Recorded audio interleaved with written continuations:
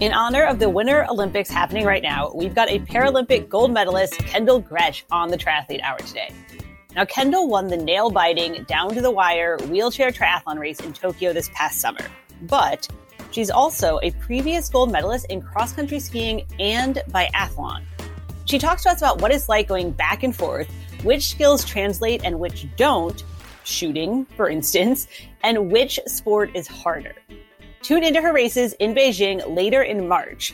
And first, Sid and I are back for Sid Talks on the Olympics, Paralympics, Winter Triathlon, and if race season is really for real happening this year. All of that after this break.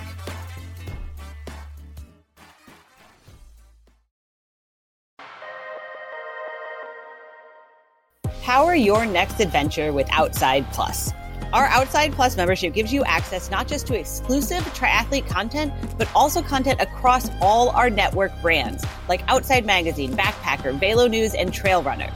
With an Outside Plus membership, you get 2 magazine subscriptions, a $50 gear credit to the Outside shop, which includes our library of training books, resources like our custom 70.3 training course and clean eating meal plans, dozens of training plans through Today's Plan software, a free event with Outside Events Cycling Series, and a discount on any races on Tri-Reg or Athlete Reg.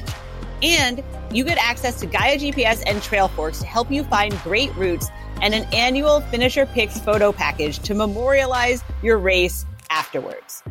Plus, now all of our members get access to our first ever Team Triathlete, a community of triathletes that includes Q&As with experts, training plans, in-person meetups, and team swag and giveaways. We'll be with you on your triathlon journey from start to finish. Join at triathlete.com/outside plus. That's outside PLUS, one word. Become an Outside Plus member today.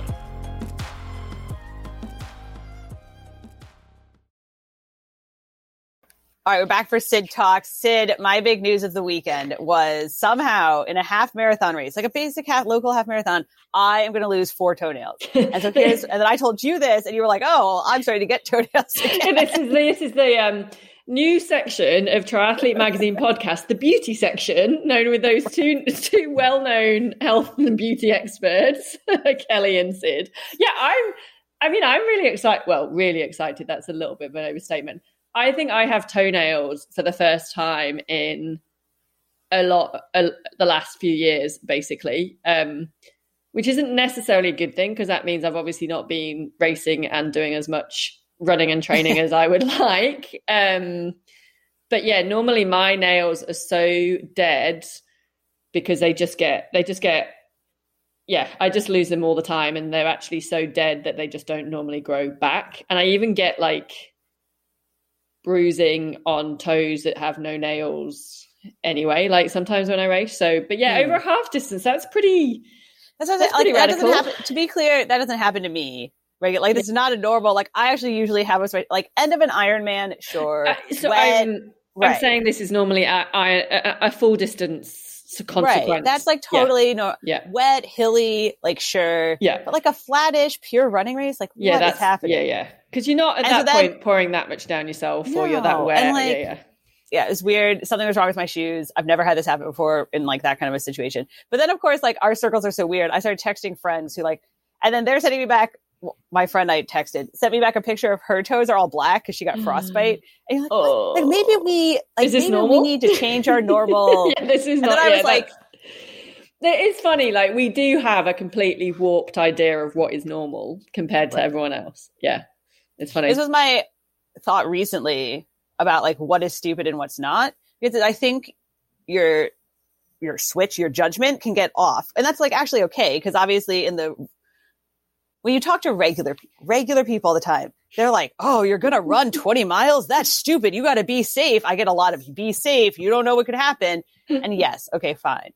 So then your judgment goes total, like you stop listening to everything normal people say, because they think biking. Like, one time I was biking and this woman told me, and I didn't know which way to go, and I stopped and I said like, "Hey, is this the way back to town?" And she's like, "You're never gonna make it." It was 10 miles. I made it. It was fine. Like, so you get like totally distorted, but then there are things that are actually a problem. actually dangerous, and you like aren't you have to just like, wait, is this really an issue? Yeah. Like, do I really need to be worried about this? I know it is a little bit. Yeah, we do have a very the range is very shifted of what is like, yeah, normal, sensible, not sensible. Just get on with it. Don't worry. Yeah. Speaking of the Olympics. Totally. So how much have you totally normal? Totally There's normal. people whose sense of what is normal is messed up. Oh my God. Like, I mean, we've been saying we're excited for the Winter Olympics coming up. And I don't profess to be any sports expert on any of the events and races at the Winter Olympics, especially the more obscure ones, which is, I reckon, about 95% of them. I'm realizing as I'm watching more and more, I'm like, so when did we think moguls plus aerials together was a good idea? And when 30 years ago, Sid. I know, but I just don't understand how the two go together. Like, I understand the aerials, I understand moguls together.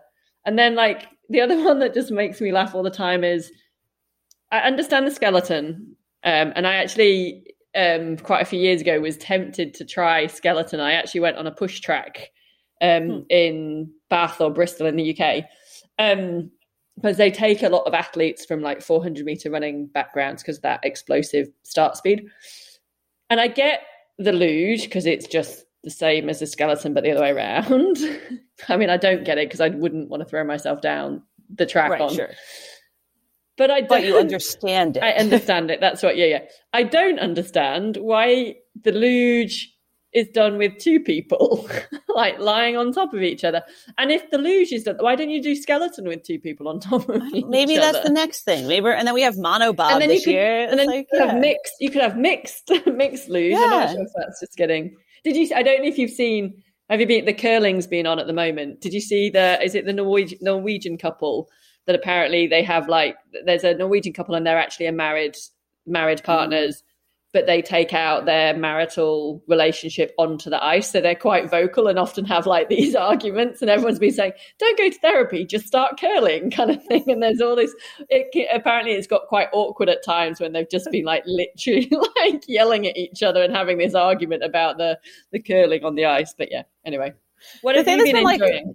I was going to say, the thing that's been odd about this Olympics, like obviously I think we all recognize that there are like all these issues with the Olympics, but we also like love the Olympics. But the thing that's been very weird about this one, I feel like, is that those issues have been like impossible to ignore. There are some very dark issues around this Olympics. It's like been super weird and just, it's not, you always have to like willfully ignore it. It's very rough this time around. The first few days I felt like there's something just weird about it. It's just not quite. It's a weird game. Yeah. But then you are watching, but then I was watching and the women's slope style, whatever, the snowboarders, and the girl finishes and she beats the other girls and they all like run out and hug her and jump in a pile in the middle of the snow, and you're like, and I was obviously kind of, my feet hurt. I started crying and I was like, oh, it's so nice. Yeah, it is like, so I think so that's the difference. I think you see like this. The aerials, the freestyle, the slope side, whether it's the skiers or the snowboarders, there's almost like a different atmosphere or a different vibe with the competitors. And they all seem, they're like, listen, it's music or it's chilled, but they all seem genuinely happy on the whole for each other when they finish. And that was it when they go. And there's more like Australians in that event as well, that always makes everyone happier. Exactly, obviously. Yeah. But yeah, I think, but then I don't think you get that as much in like the more traditional older sports that have been around, like the cross country skiing and the biathlon. No. I think the downhill. Like the downhill today, I think there was like killer looks at the end when the girl missed out on gold and stuff like that. It was like, I watched the cross country skiing. Obviously, I like care a lot about cross country skiing, and the Norwegian didn't do well, and the Russians did well, and I am pretty sure that there was no hugging. It was very dark. Exactly. Yeah. The Russian Olympic Committee, we should say. So that is my one. Russia. Yes.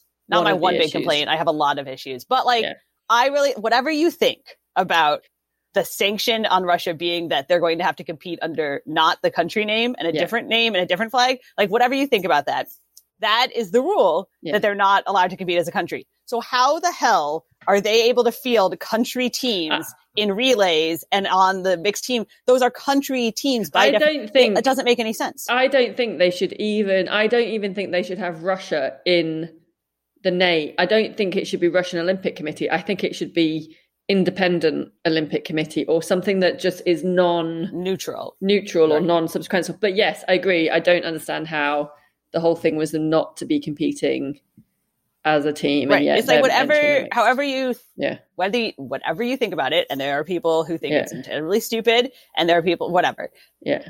That is the idea, is that they're not a country. So I don't understand how they have a country relay and a country team. So it makes no sense to me. And the other thing for me is like, there's that issue, which is one of the kind of the dark issues. There's a lot more on around China that I'm not qualified enough to talk about. The one for me is at the snow conditions. Like it's just, they've been bad. I was in Beijing for the 2008 Olympic Games. Like that was my first experience of triathlon. I went to the Bird's Nest Stadium and I'm just like, there is no snow. I mean, I think they normally get 8 inches of snow a year, maybe in that region. So pretty much the whole of the Winter Olympics is fake snow that they've had to make. And that impact on that just is like, and I'm looking at the downhill and the Super G and I'm going, that whole mountain's fake. That whole mountain is just like, yes. And that just like, I'm like, oh my God, why have we done this? Oh, it's fascinating. I mean, they've done a very good job blowing snow. But if you are one of those people who's super, super intense about snow conditions, which as cross-country skiers, downhill skiers, you are, then you can tell it's like weird snow. And that's why people are like struggling, like go like, what's the word? Sliding out, falling. It's just weird things are happening for sure.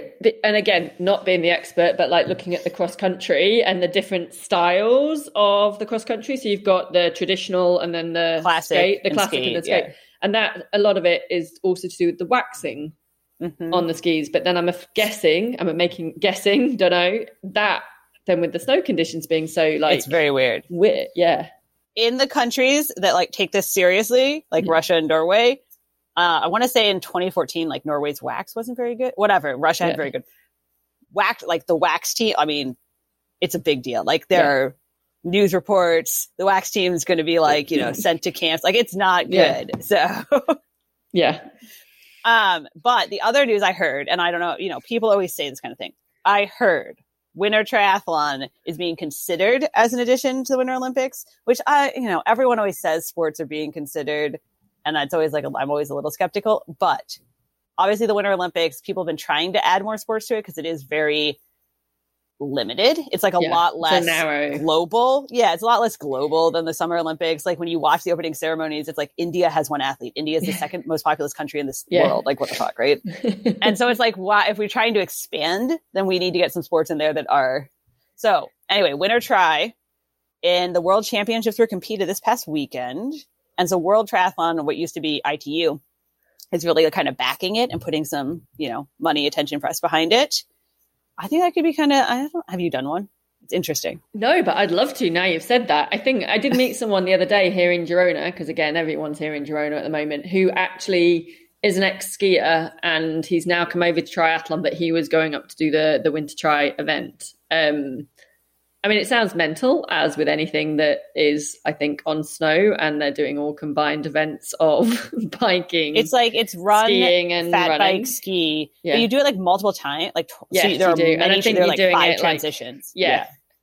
But hey, you know what? It's not triathlon, but or it's not the traditional triathlon as we know, but it's 3 sports, and if it gets more I always struggle when they add sports to the Olympics or the Winter Olympics and what their justification is for. The goal is to grow the audience. But normally you have to have it has to be played in a certain number of countries before. But obviously that is different at the Winter Olympics because, as you said, it's very much limited on who does winter sports anyway.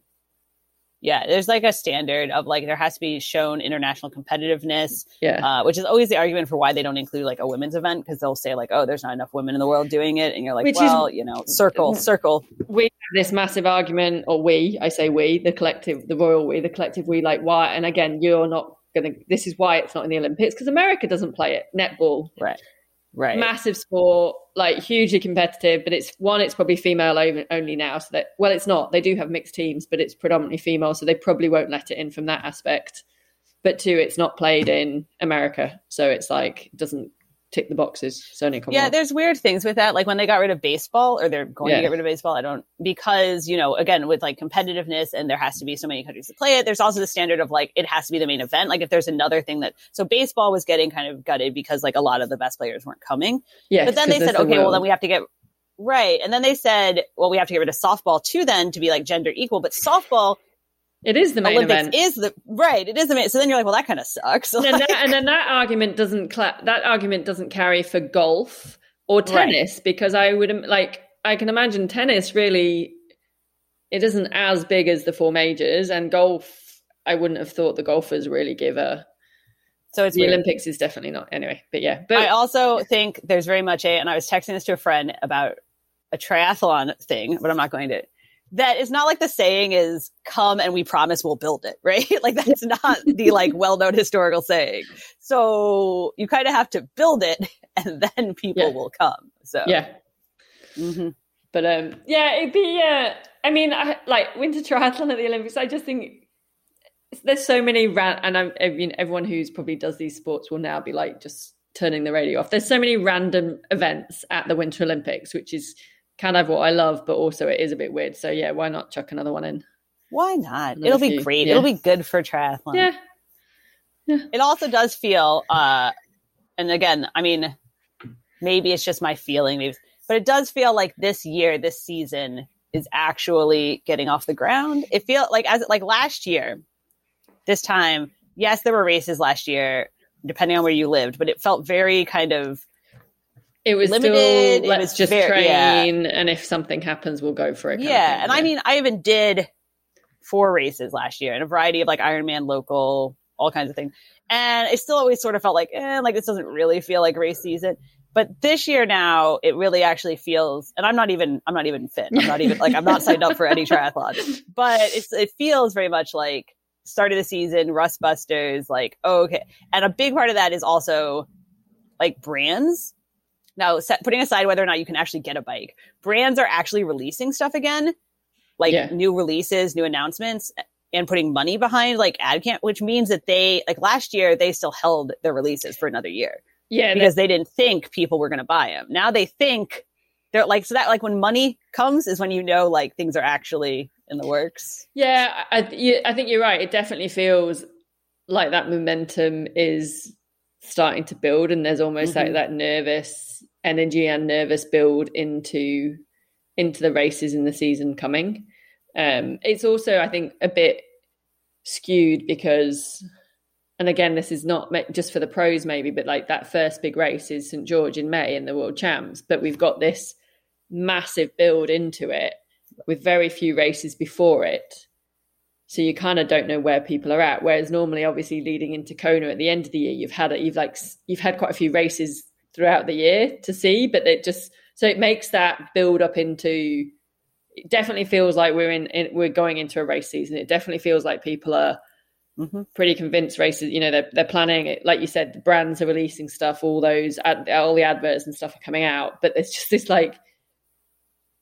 I think the crescendo into St. George is actually just going to be huge on the professional, on the pro side of things. Yeah. Yeah. I mean, obviously St. George is, I mean, I know we're calling it a world championship. I think we all acknowledge it's really a world championship for the pros. Otherwise it's just sort of like a very high level race for the age groupers. And there's been a lot of talk, you know, on the triathlon Twitters, because St. George is not sold out.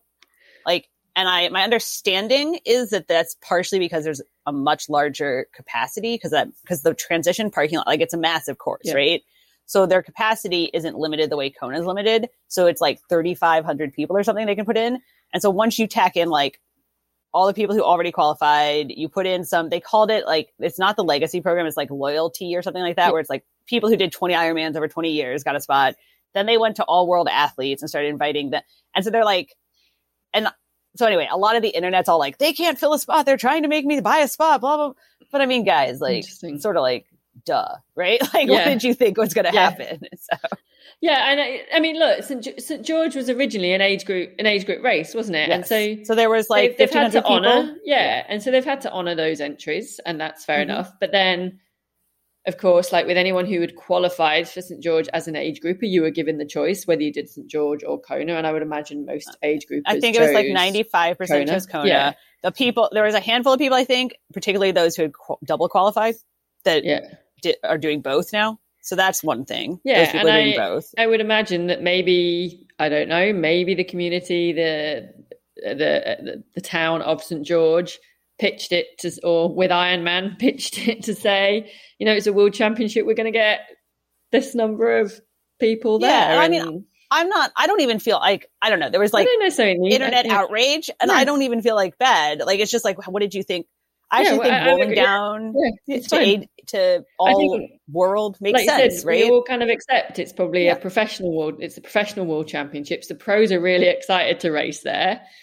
Those people who were already planning to race as age groupers, great. You get to be part of it and experience it. If you choose to go there as your world champs, fine. But I mean, it will be a more competitive race than a regular Ironman. Absolutely. Like, for sure. And it will be kind of a big, not like start of the season, but, you know, because we'll already have a couple races, but a big kind of probably part of why there's a lot of momentum. The only one I did hear that was funny was, so if you signed up for the regular race, it was your regular like $750 or whatever. And then a friend of mine had already signed up, and then she had qualified for, you know, was qualified. And so they tried to tell her like, oh, well, you can roll. So then they wanted her to pay the $1,200. And she was like, but I've already signed up for $700. Why would I pay $1,200? Sneaky. Yes, there we go. So, yeah, you know, our triathlon is what it is, right? It's that weird reality of non-reality. It's, again, going back to what our perception of normal is and not normal. Like, it's just the warped world we live in. Yeah. But we are getting off to a normal season-ish, I think. Knock on something, knock on everything. Yeah. And we'll see how it goes. Pretty much, what are we? Probably maybe a month away from races really kicking off. Obviously, you know, let's put our hearts out to those people in New Zealand. And I think Australia might be okay, but New Zealand's having a rough time. You know, that's at the moment, Ironman New Zealand is still on, or they haven't cancelled it yet, I should say, but they've cancelled Challenge Wanaka, Motatapu, the event. I think Coast to Coast, which is the longest day event. So that's where it's a multi race from the west to the east coast of New Zealand. And it's a combination of bike, run, kayak, biking, and et cetera, et cetera. That is still going on this weekend, but I think under a very limited format or different format. So New Zealand, I think you have to be less than 100 people in events at the moment. Okay.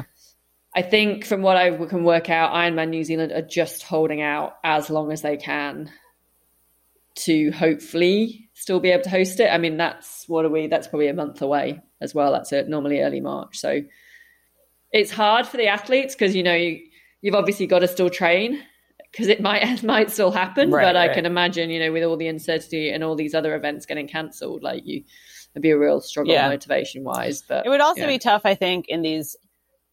I mean, there are some places where, I don't think things are moving forward as planned in New Zealand or Australia. There's certainly, I think some things are getting canceled in Japan too. But here in the US, we've decided we're moving forward. So, and everything else, Yeah. So anyway, it'll be a tri-season, Sid. We'll see how it goes. It will be. It's going to be exciting, and we've still got the Winter Olympics for another few weeks, and then the Paralympics. Winter Paralympics. Which I am really actually excited. I think having been out to the Tokyo for the Paralympics, I'm going to be more invested, and I'm more excited to see the Winter Paralympics and just the feats of athleticism that the para athletes go through on the snow was just going to, I think that's going to be one to watch and worth it. All right. Well, we'll be back in the weeks to come then. See how it goes. Yeah. Cool. Thanks, Kelly.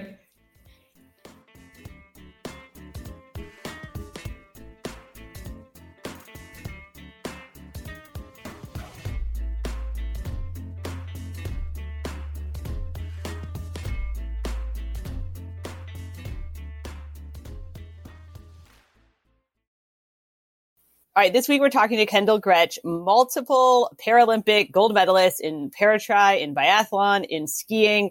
Kendall, which out of all of those is the hardest? Oh, you threw me for a loop because normally everyone asks me what my favorite one is. So I was expecting that to be the question. The hardest. Wow.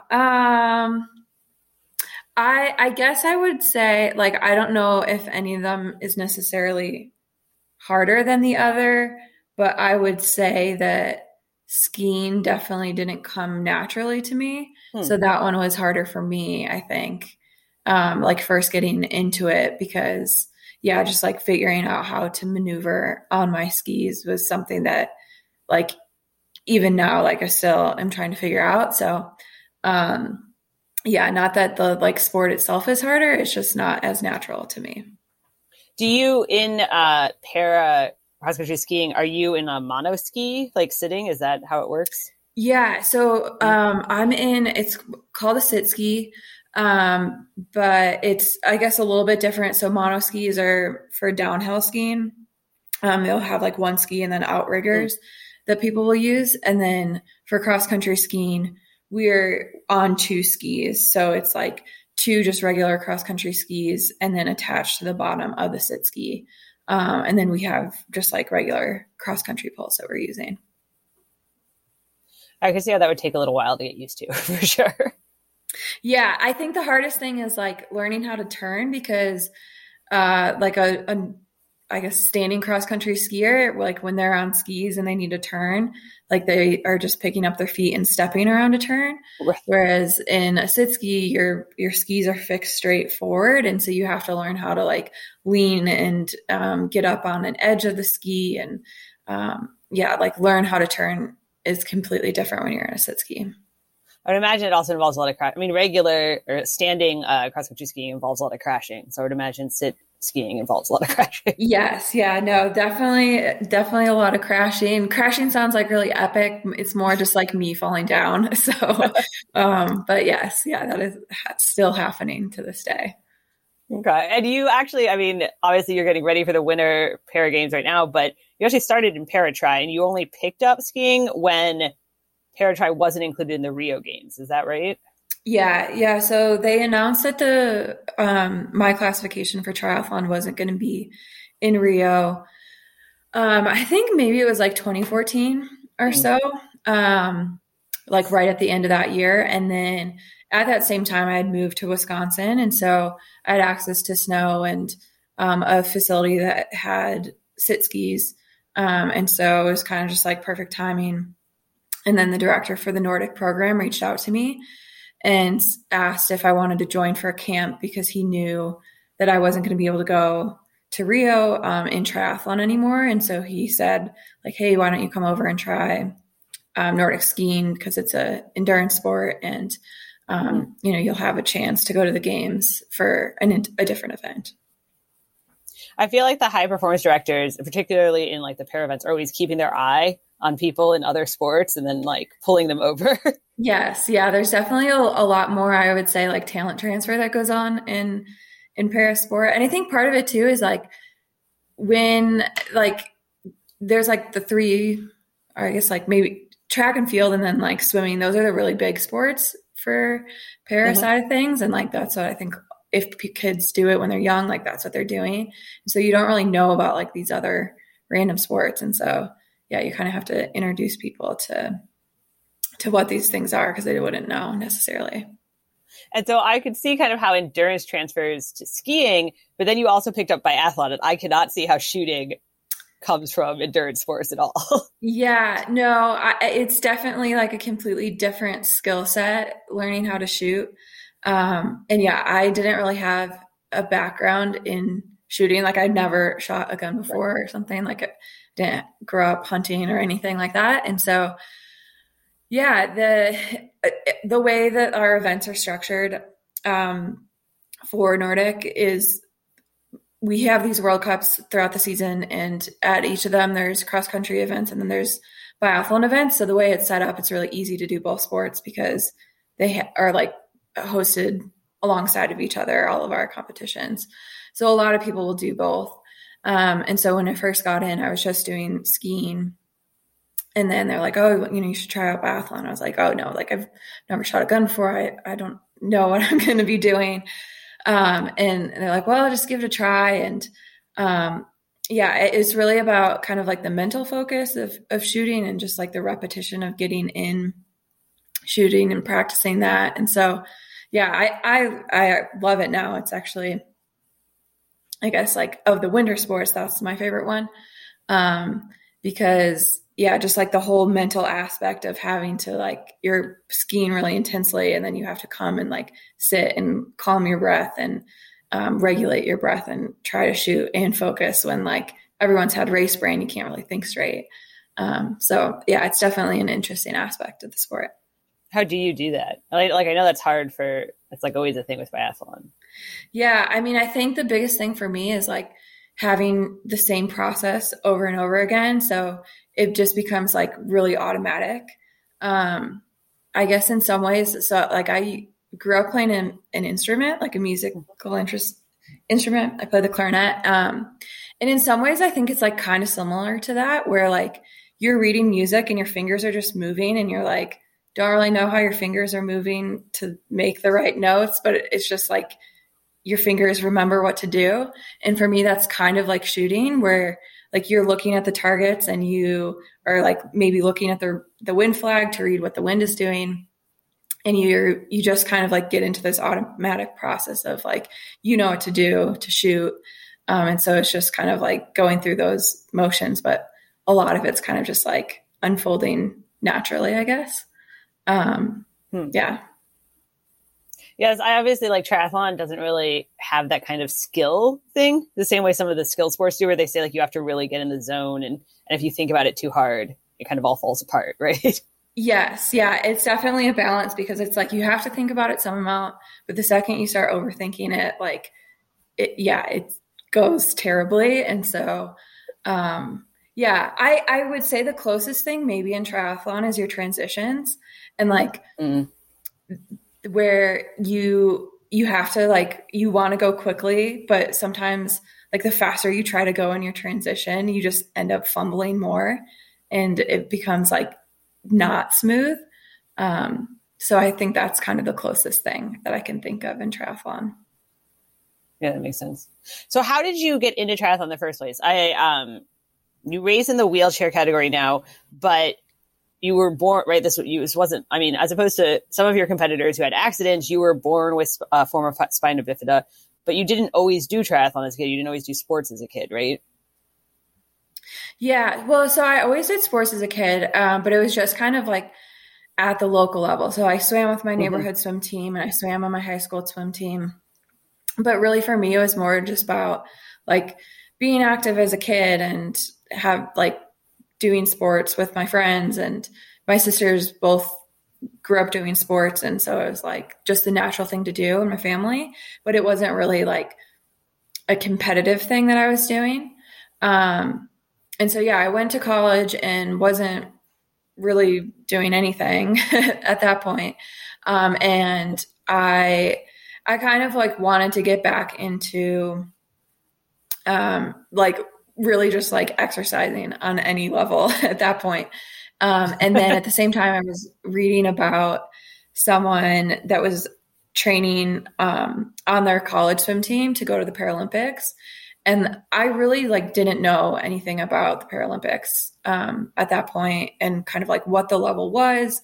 I had tried to maybe look into it once before.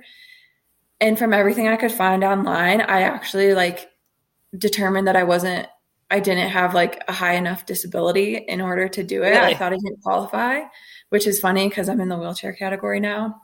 So I was just kind of clueless about like what it was.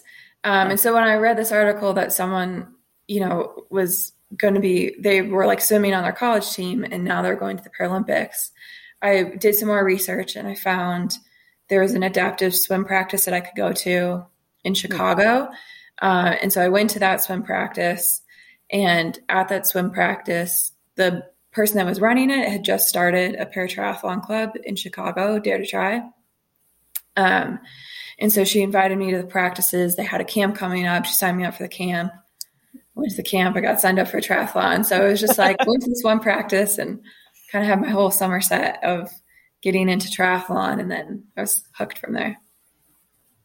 That's funny that you like did your research and thought you didn't qualify. I know like you used to use leg braces, and now it's so. Did you just think like, oh, I'm good? Like I'm not in this. Yeah, well, because I was trying to read like all of the classification paperwork, and right. I mean, I didn't have any concept of like what things were. Like, I don't know if I even tried to find videos, or I don't know. I just, in my mind, I was reading these things and I was like, yeah, no, I don't qualify for that. Like, I don't use a wheelchair, so I can't do it. And like, I read something and I was like, well, where like you could be missing a limb or something. I was like, well, I have all my limbs, but they just don't work great. So yeah, I don't know. I couldn't quite figure it out. And so it wasn't until I went to this swim practice where they were able to like explain to me what it was, and that I qualified, and that I should start going to all these things. Mm-hmm. That I was really like figured out what it was. Yeah.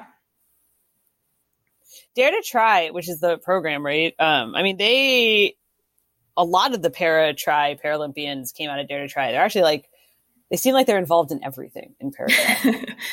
Yeah. I mean, I think the thing about, triathlon in general, like equipment is such a huge thing. Like you can't just kind of like wake up one day and decide that you want to do triathlon. You have to have some level of like commitment into getting a bike and, figuring out how to run and swim and all these things. And then when you're a para athlete, like that burden is just like quadrupled, because in order for me to do a triathlon, I have to have a racing wheelchair and a hand cycle, both of which are pieces of equipment that I never used before. And so Dare to Try has all that equipment. And so for someone that's new and trying to get into the sport, they can give you all of that equipment and loan it to you and get you started. And then once you're started, you can, then you can either decide like, all right, well, I'm committed to this. I'm going to get my own equipment, or they can help you with grants. And, they're really just like providing this gateway and all these resources that so many people need in order to get into the sport.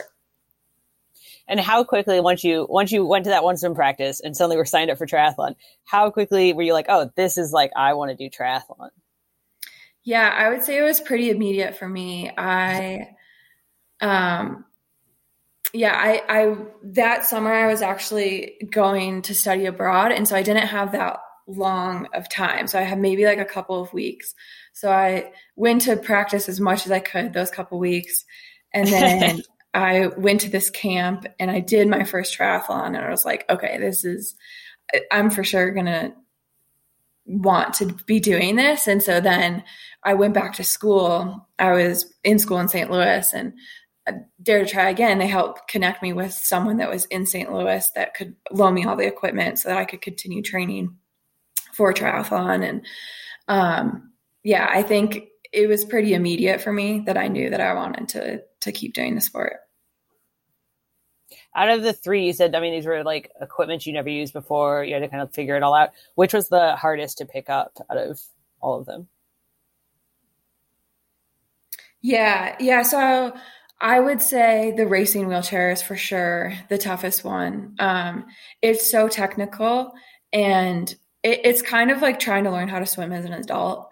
Like, luckily I had a background in swimming, so that one obviously came naturally to me. Right.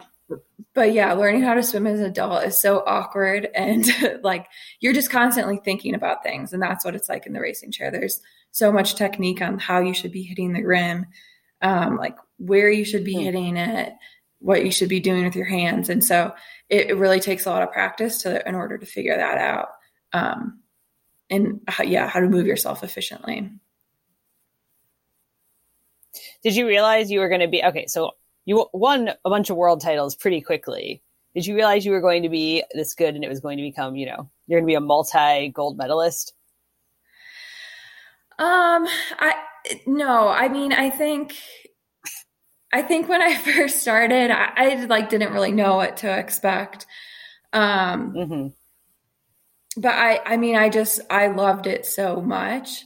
And I would also say that like the sport has grown so much from when I first started. Like we have so many more people that are competing, in the sport that have really pushed it and the level it has. So yeah, I think it would be completely different if I came in now and started. Like, I don't think I would have just like started winning things. I think it was just kind of like a timing thing of coming in and, being able to like be on the earlier side of the sport. Right. So that was going to be another question I was going to ask you is how it's changed. So my sense is it's grown a lot. It seems like the Paralympics this last year were much bigger kind of media-wise, attention-wise than they've been in the past. Does it seem like it's changed a lot kind of from your perspective? Yeah, I think so. I mean, even for me, like Rio, I wasn't there, obviously, but I was watching it. And there was no way in the U.S. to watch the triathlon live. Like you couldn't. It was the most frustrating thing not being there and trying to watch it. And so there was like one of our teammates' boyfriends was recording and live streaming on like Periscope, which was a thing back then. And so I was watching that and like trying to do the live timing, yelling at my computer because I was like, what is going on? I want to know more. And till like now in Tokyo, all of our races were live streamed on NBC Olympics. And yeah, my entire family, a bunch of my friends, all of them could watch it online. And yeah, I mean, I think that's huge, the difference that makes.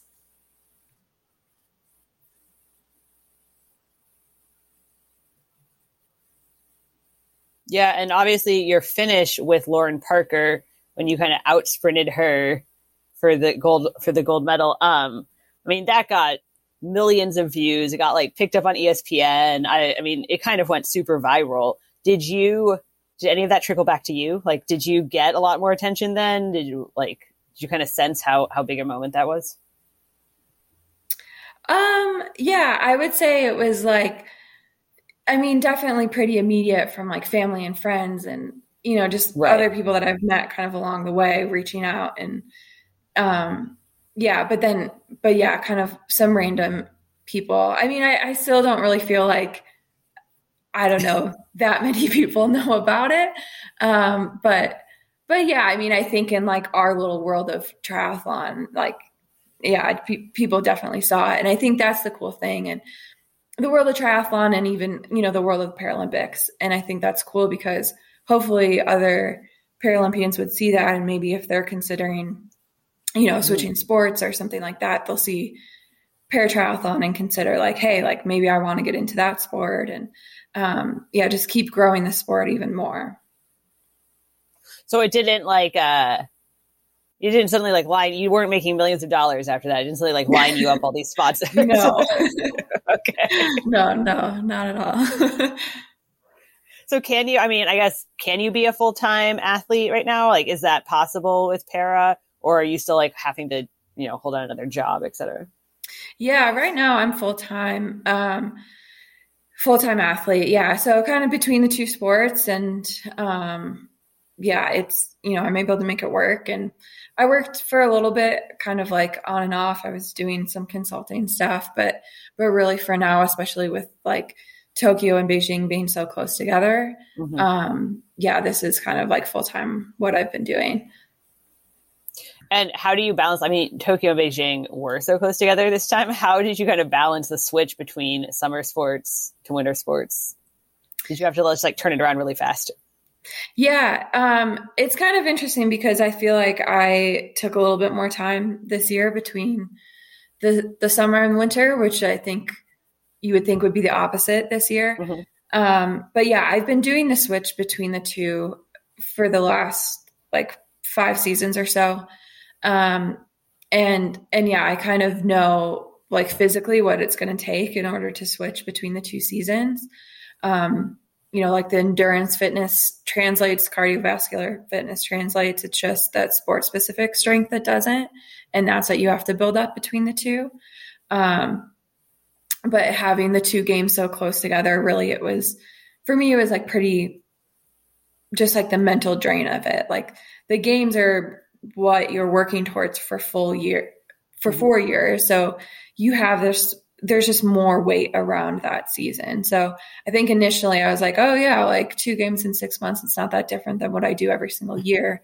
But more just like the mental aspect of it was a lot harder than I was anticipating. So I really kind of took a solid break after Tokyo to kind of reset and really take a break so that now, in the lead up to Beijing, I can be like really focused and, excited about the training.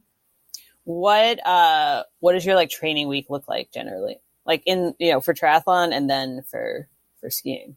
Yeah, triathlon, I would say it's a little bit busier, not necessarily in terms of like the number of hours that I'm training, but just the logistics of training for 3 different sports, like transitions between those 2 take some time. So yeah, I typically swim 4 to 5 days a week, and then biking like 6 days a week, running maybe 3 or so, and then in the gym 3 days a week. And then, for skiing, it's a little bit different. Typically, skiing, usually we're skiing like 6 days a week. I would say we have like a little bit more off days in the ski season than I do for triathlon, but skiing 6 days a week, and then we'll do strength 2 to 3 times a week. And then the other part is we'll go into the shooting range. And that's like, we'll have like dedicated time where we're just shooting. So that's another element of training that I wouldn't typically have. In triathlon? Yeah, probably not. Yeah. And obviously in Paratri, one of the unique things about like the wheelchair race is the head start system, where you started behind Lauren at the Paralympics and kind of worked your way up. That doesn't happen in skiing, right? Like that's not. Yeah. So skiing is also a complicated system.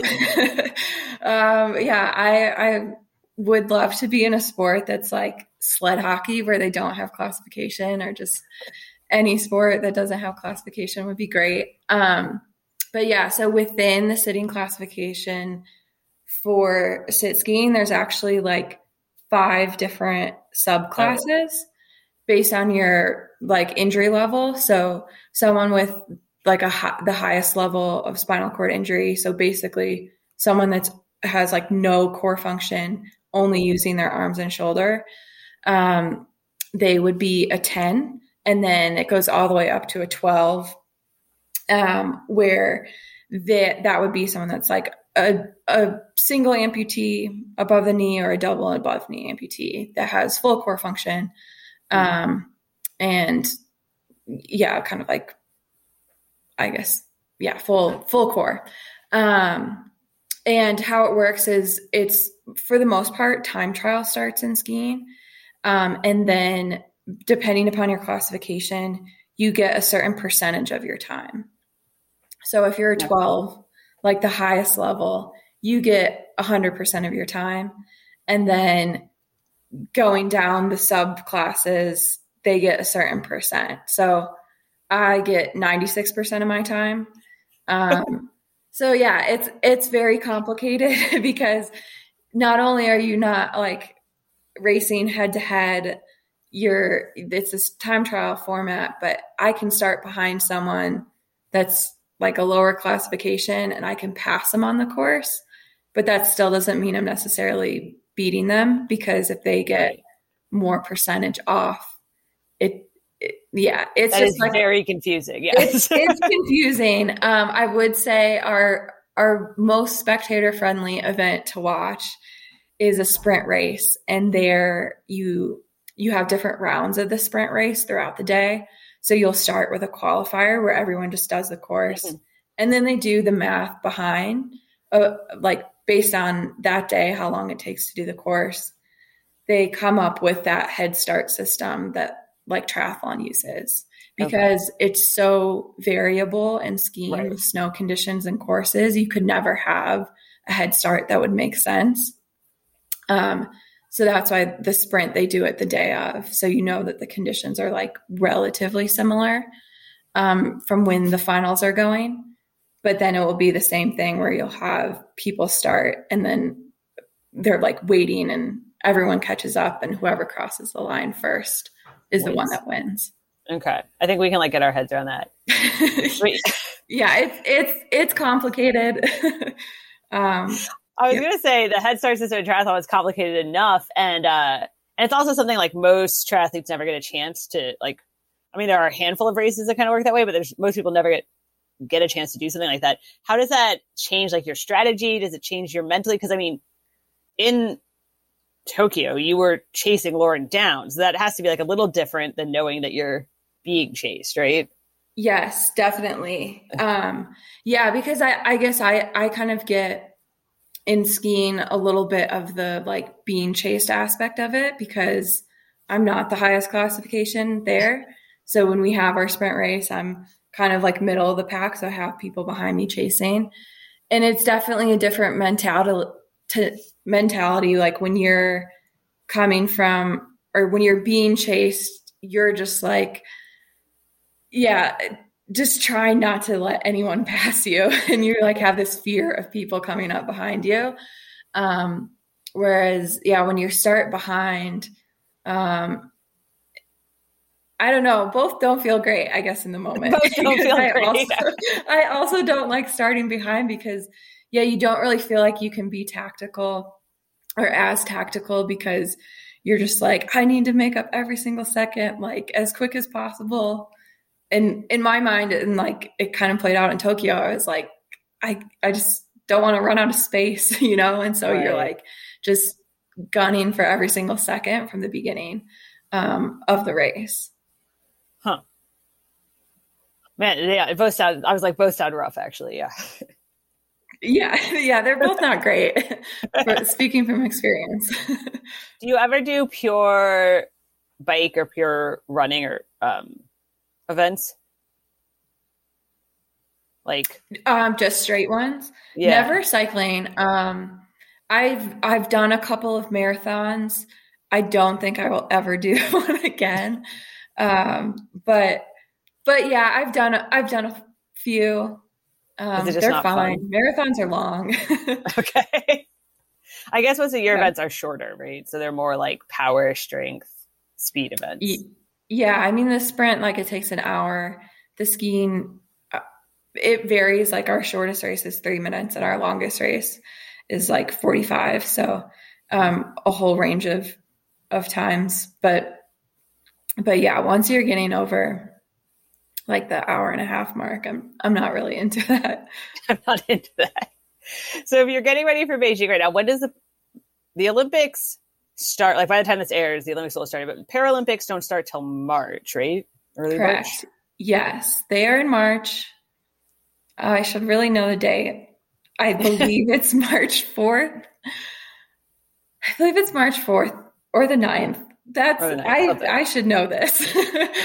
But yes, I think it's the 4th. I think it's the 4th to the 14th.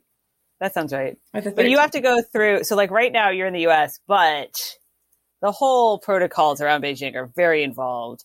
Are you like really trying? I read the New York Times story and I know a bunch of people going, and are you really trying not to get COVID? Is this like the main concern right now? Yes. Oh my gosh. I mean, I thought I was stressed about getting COVID before Tokyo, but it's so much more stressful now, especially because like, yeah, I mean, rightfully so. Like people are vaccinated at this point, and I think everyone's, you know, like, well, probably going to get it at this point. So people just like level of, I guess,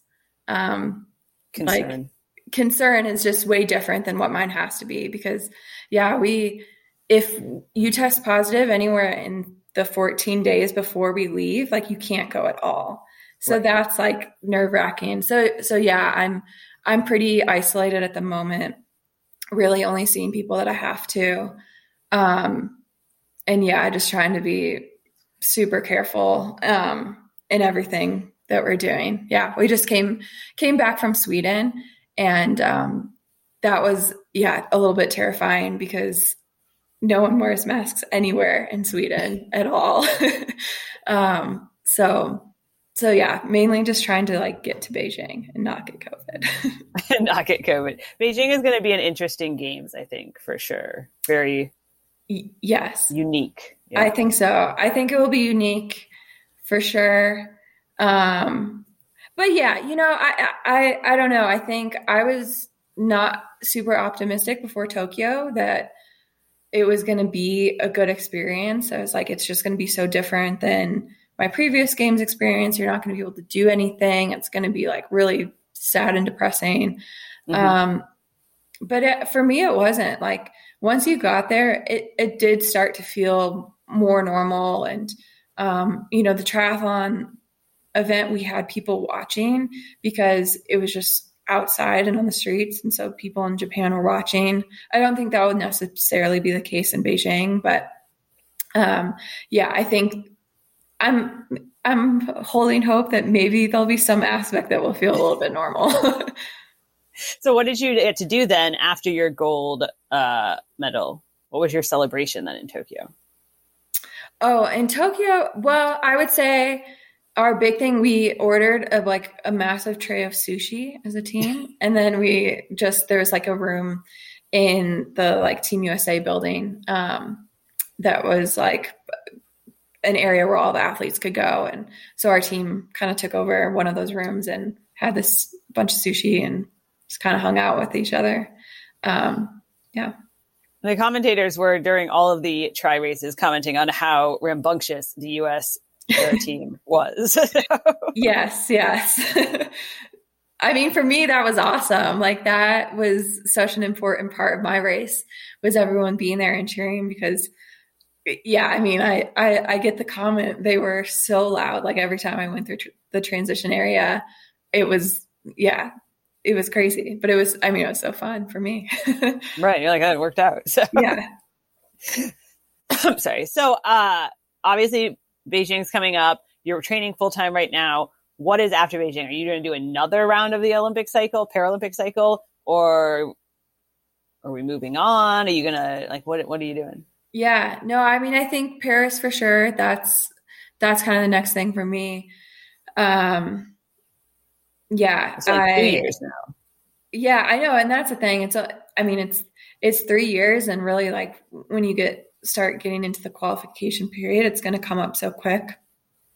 And yeah, I think it would be really cool for me if I want to go to Paris because I want my family and friends to be able to go and watch. Like Tokyo was a really great experience for me. But that was like the one missing piece, was having my family there. So yeah, I really want to go to Paris and hopefully, have my family there to watch the race and live and in person. But yeah, I mean, I think immediately after I'm really going to take like a pretty big break after Beijing and then eventually get back into some races this summer. Okay. And is LA on the horizon? Is that too far away then? I don't think so. I mean, I guess never say never, but I think for me, I'm probably going to move on to some other things after that. Okay. Obviously there's some people, like some of your teammates, like Alyssa Seeley's gotten really big in advocating for Paratri. Is that kind of, you're going to stay involved and like help people get into it? Or is it like, no, I'm going to just move on, do something totally different? Yeah, I mean, I think in terms of like a career, I'll probably jump back into what I was doing before. Like I worked for 4.5 years after college before I kind of transitioned to more full-time training. But I mean, I think sport is always going to be a part of my life. So So yeah, if I'm not competing or like directly involved in it, like really, I'm still going to be trying to encourage people to get into the sport, educate them about what parasport is. And yeah, I guess I haven't really quite figured out what that's going to look like yet. But yeah, I'm not going to just like drop off the face of the planet. Sometimes people do that, like post-Olympics. All right. So I guess I will end then with the question you thought I was going to ask you, being, which one is your favorite out of all of the things? Yeah. Well, I was disappointing answer because I can't pick one. I mean, yeah, I think for me, I've been doing both for so long at this point, and I love like the transition between the two, and the fact that like all winter long I get to be outside and training in the mountains. I think if I just did triathlon and I had to be training inside or kind of like chasing warm weather, I think I would just like get burnt out a lot quicker on triathlon. Whereas now, like doing both, I get to switch. And so coming back every season, I'm excited, and for both sports, so like coming back into the triathlon season, I'm excited to get started on things, and getting into the ski season, I'm like excited for all of that. So I don't think I could ever give up one. Well, we won't make you. So. Good. Well, good luck in Beijing, and thanks for chatting with us. Yeah, thank you. Thanks for having me. Thanks to Kendall and Dolores Adal, and thanks to all of you. Keep training and keep listening.